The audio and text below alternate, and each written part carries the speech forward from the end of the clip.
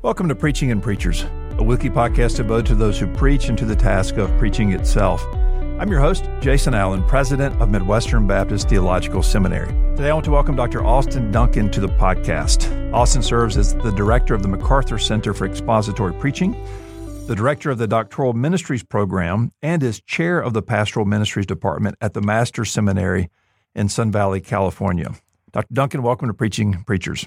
It's good to be with you, Dr. Allen. It's always nice to leave sunny Los Angeles and come to sunny Kansas City. It is sunny today. Unfortunately, it's cold, but it is sunny today. I'm feeling every piece of that. Hey, it's, the Shepherd's Conference, when I've had occasion to attend over the years, it was always such a nice break to go out there in early March and experience the full warmth of Los Angeles. So, and that's actually a trick that we do. Los Angeles is Edenic in March.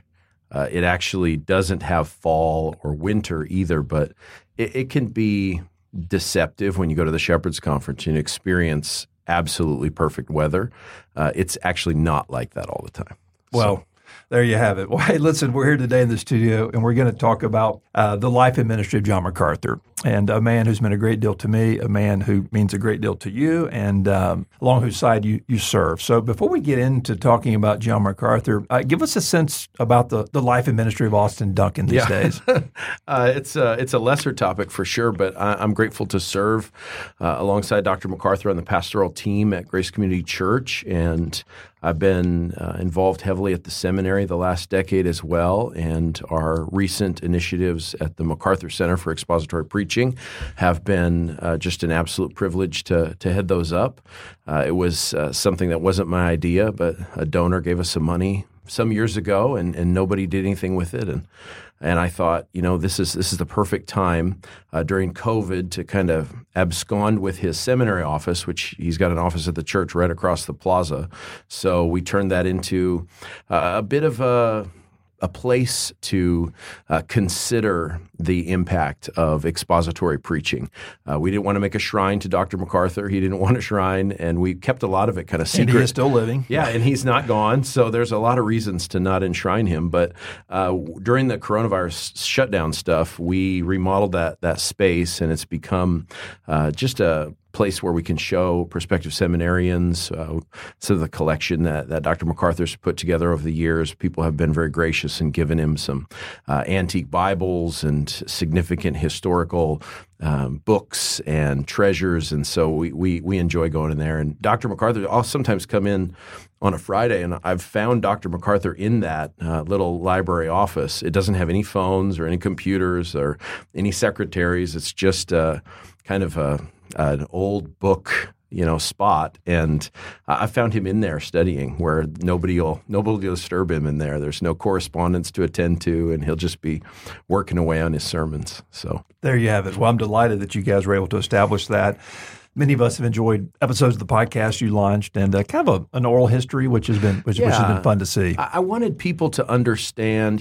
Before I came out to Masters, I was a youth pastor in New Mexico, neither New nor Mexico, a far off place, and I was just a youth pastor trying to figure out how to get further training, and I knew I needed greater precision in my preaching, and I was listening to great preachers like Dr. MacArthur, like Dr. Piper, and trying to figure out how to do what they do, and I knew I just needed more tools, and so I ended up at Master's Seminary.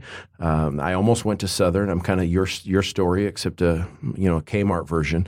I thought I'm going to go to Southern. I knew some guys there. I knew some guys at Masters, and the Lord directed my steps through just me being very impressed with some TMS alumni I met serving overseas. And I thought I want to do what those guys do. I want to understand, how to approach the text with that kind of care and precision. So I made my way out to California with my wife. We were just married, and I left behind a youth ministry that I loved doing, and thought I would be at the seminary to study and then be launched out, which is normally how it works. But I've ended up staying there for all these years and taking on different tasks. I work with our college students at church, and then our efforts in training preachers. I get to partner with Steve Lawson and Dr. MacArthur in investing in those young guys. And I know that's a special joy for you to train preachers, and it's something I love doing. And with the podcast, I wanted to I wanted other people to experience MacArthur outside the pulpit. Dr. Allen, you've had conversations with John MacArthur, and you, earlier in our conversation, you were talking about how gracious he is, how personal and warm. So many view him as a polemicist, and he is, and as a watchdog, and he is. But he's also such a pastor. And I wanted people to hear how he thinks about pastoral issues, even how he thinks about preaching and theology on a more intimate level. And so I've been chasing him around with my little microphone for a few years, getting those kind of behind-the-scenes looks, and then talking to other folks.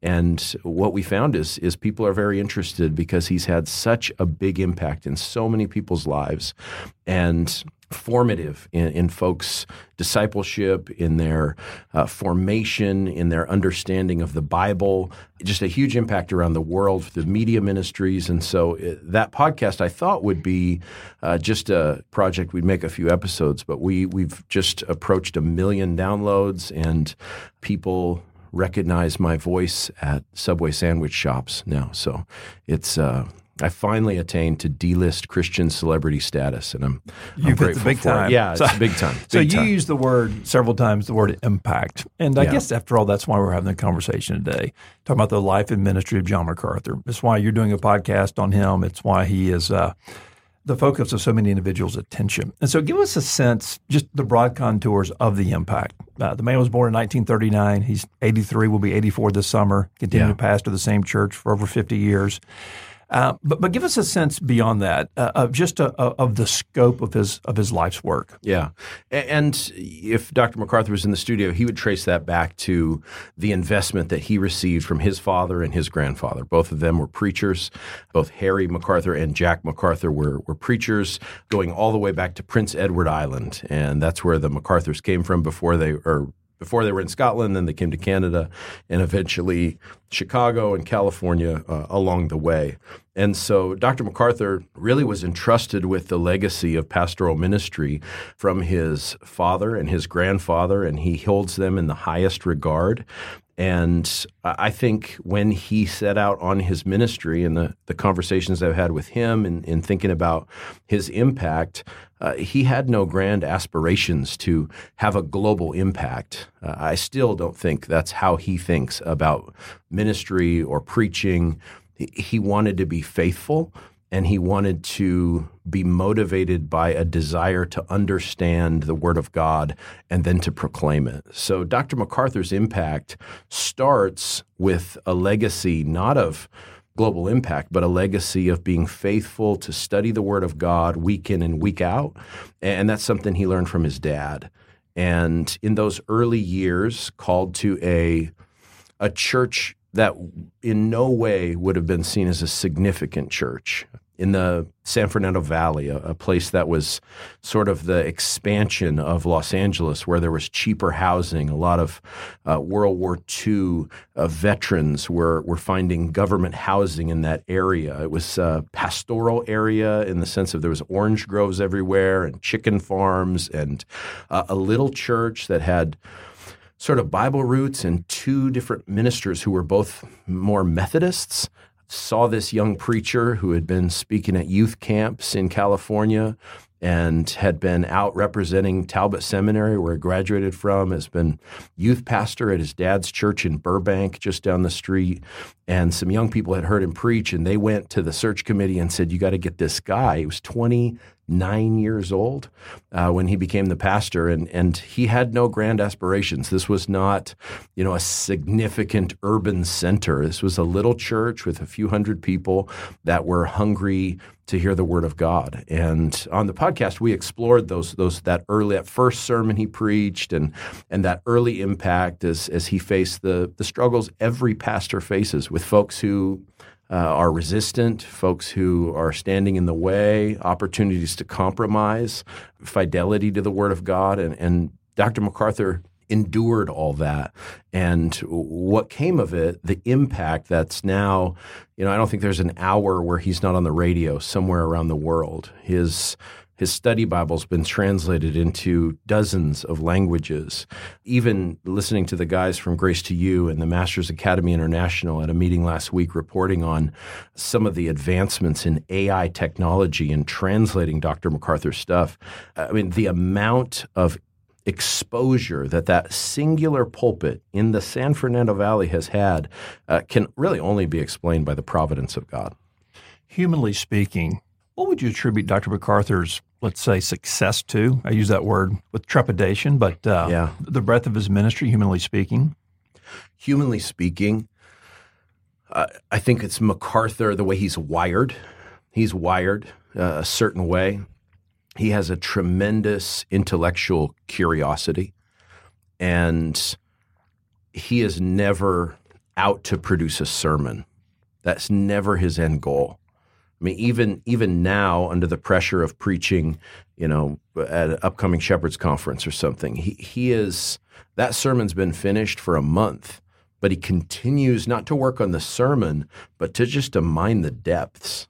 That's been the mark of Dr. MacArthur's preaching. So on a human level, I think MacArthur's deep curiosity to explore the Word of God, to understand it, that is the prerequisite. His time by himself in his study is what explains the outcome. So it starts on a very lonely place in the preacher's study. And from there, through countless providences, from the timing of media ministry in the United States, that was a new technology, to even today. I mean, you know this. Most of our seminarians that come to our schools, when we went to seminary, we listened to cassette tapes and we read books. They are on YouTube. Right. And most seminarians, they learned what they learned about theology, about preaching from YouTube, just whatever video was popping up next. And so to see some of the areas of expansion from radio to global missions to the multimedia, downloadable internet sermons, I mean, some of that's just providence of how this technology has intersected with Dr. MacArthur's ministry. But it always comes back to, if you wonder what he's up to, he's reading, he's studying, he's writing, he's thinking about the things of God.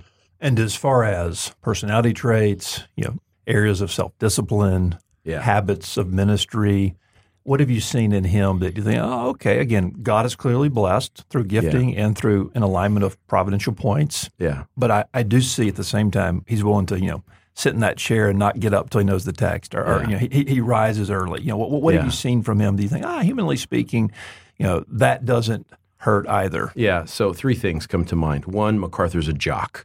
So he was a jock growing up. He's a jock still.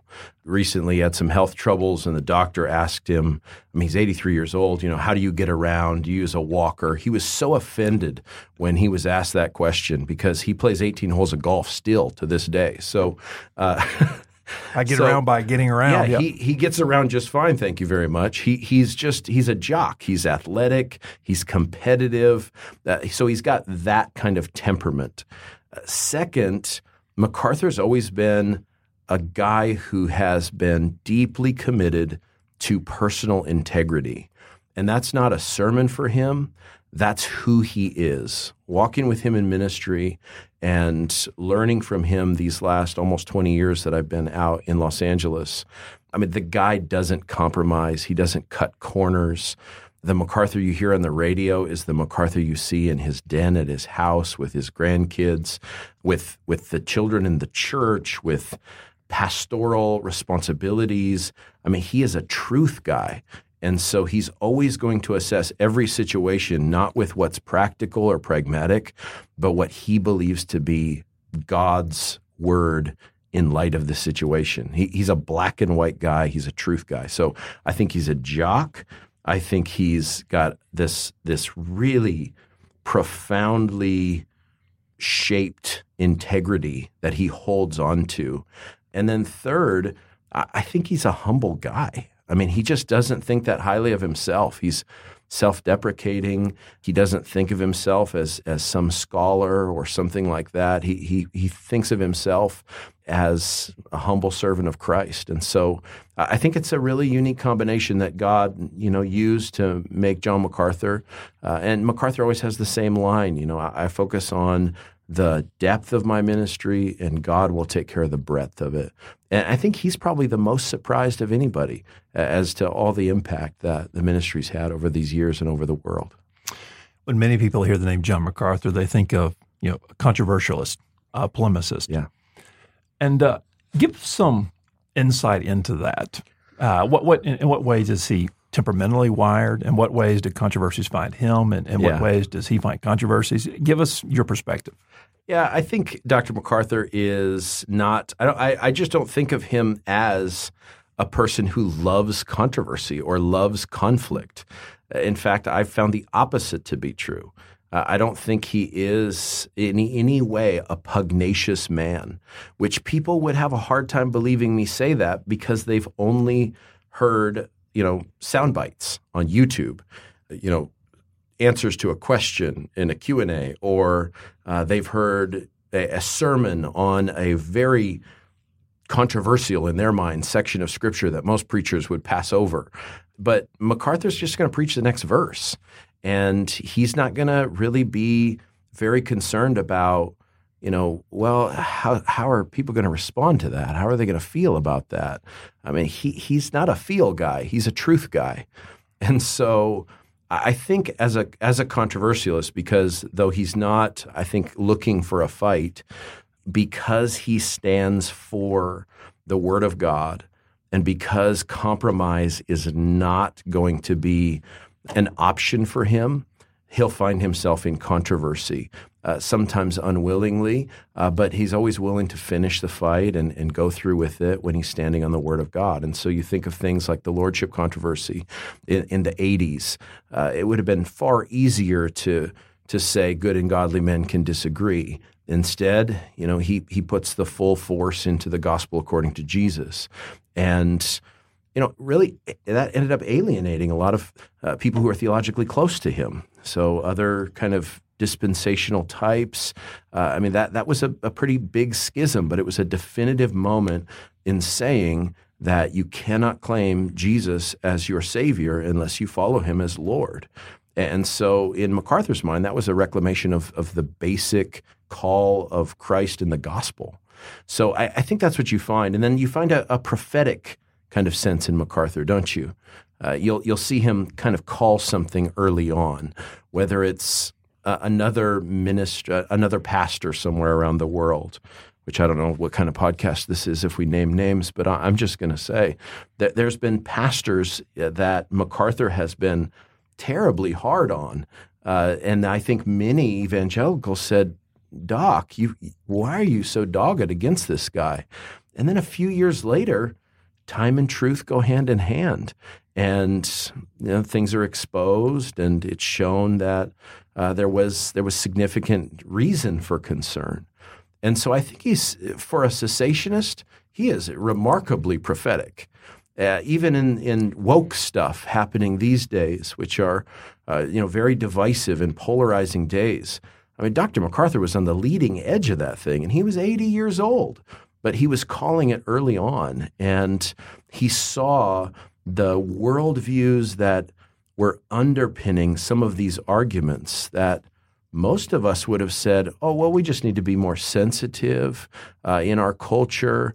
He saw this as a very dangerous moment of compromise, as a worldview that was creeping in, and a cultural shift that now we all see it. So I think that because he's a truth guy, he's going to be a fighter. And I think it was Luther that said you have to fight where the war is. You don't get to fight on your terms. It's where the battle rages fiercely. That's where you need to be. So I think that's how he's done it. Yeah, that's a very helpful answer. Give us a sense of his pastoral ministry. Again, most people think of the preacher. As I know guys who serve in close proximity to him, they say, look, there's also remarkable tenderness there. And I don't mean just to empathize or sympathize with someone, but an alertness to the local church, that you'll find like the busiest guy in the world will actually show up and make a hospital visit, those sorts of things that happen. Yeah, and all of the associate pastors who've ever worked at Grace could all testify to this reality. He beats us to the hospital. Part of that is he drives faster than we do. That's part of his athleticism. But he's kind of a Mario Andretti of expositors. But he also is, he's just, and part of that is, God gives us a wife that's so suitable for us and to us. And Mrs. MacArthur is the perfect and ideal pastor's wife. She's so charming and lovely and concerned for the congregation. And so she shares that with him. And I love watching that dynamic between them over the years where she's reminding him of what notes he needs to write. And they just work as such a wonderful team in that way. But he's a pastor and he's a seasoned pastor. And he knows that pastoral ministry is about people.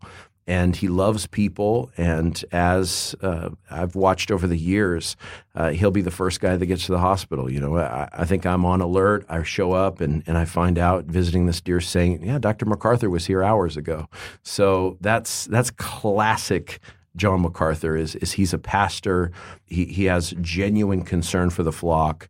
He's visited. I remember getting calls from Dr. MacArthur when one of our little ones was in the hospital, and seeing him show up, and I'm going, Mac, you have so much you could be doing right now. You didn't need to do this, and yet he's there, visiting our family. So if you don't understand John MacArthur as a pastor, you don't understand John MacArthur. He's a shepherd, a tender-hearted man who's so gracious with people in their afflictions. Last question. So Dr. MacArthur is 83 years old, I guess in his 54th year of service at Grace. What keeps him going these days? Honestly, it's the same as it always was. We had a meeting last week. He's had some health issues recently that he's recovering from very, very well, which we're all very grateful for. I've said before, the plan for Dr. MacArthur, the succession plan, which we have a podcast about that. But the plan doesn't need to be in effect for at least 40 more years. We're going the Moses plan with Dr. MacArthur. We want him to get 120 and then crawl out Mount Nebo. And so the next generation can deal with the next MacArthur. But what's happening these days as he grows older is we have noticed no decline in Dr. MacArthur. He continually jokes with us and says, when I stop making sense, tell me to stop preaching. And we praise God that he has never not made sense. So he is still sharp, still wanting to see progress made. These are some of the most exciting times at our church. As far as the resources that we're putting towards Christian education with all the threats there is to educating young people and children these days. These are days of our greatest growth at the Master's University, where we have a record enrollment and a waiting list for students.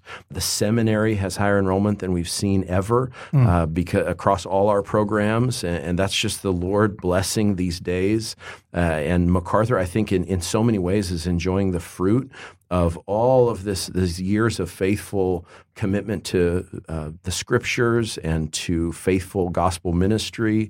And so MacArthur is as engaged as ever. He's never been a micromanager. He's never been I have to sit in every meeting kind of a guy, but he's available and he provides leadership to the larger family of ministries. And it's just absolutely essential as he's doing that. We're very, very grateful for the stewardship. And we all think of it that way.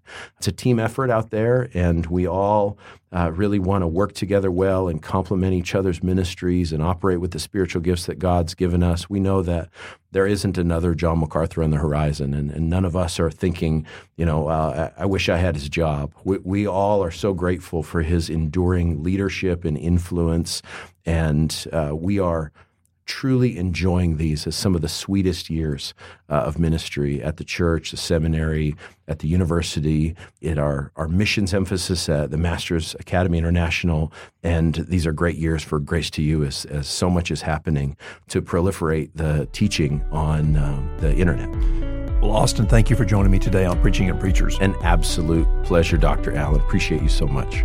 Thank you for being with us today and for listening to Preaching and Preachers. For more information, go to my website, jasonkallen.com. That's jasonkallen.com.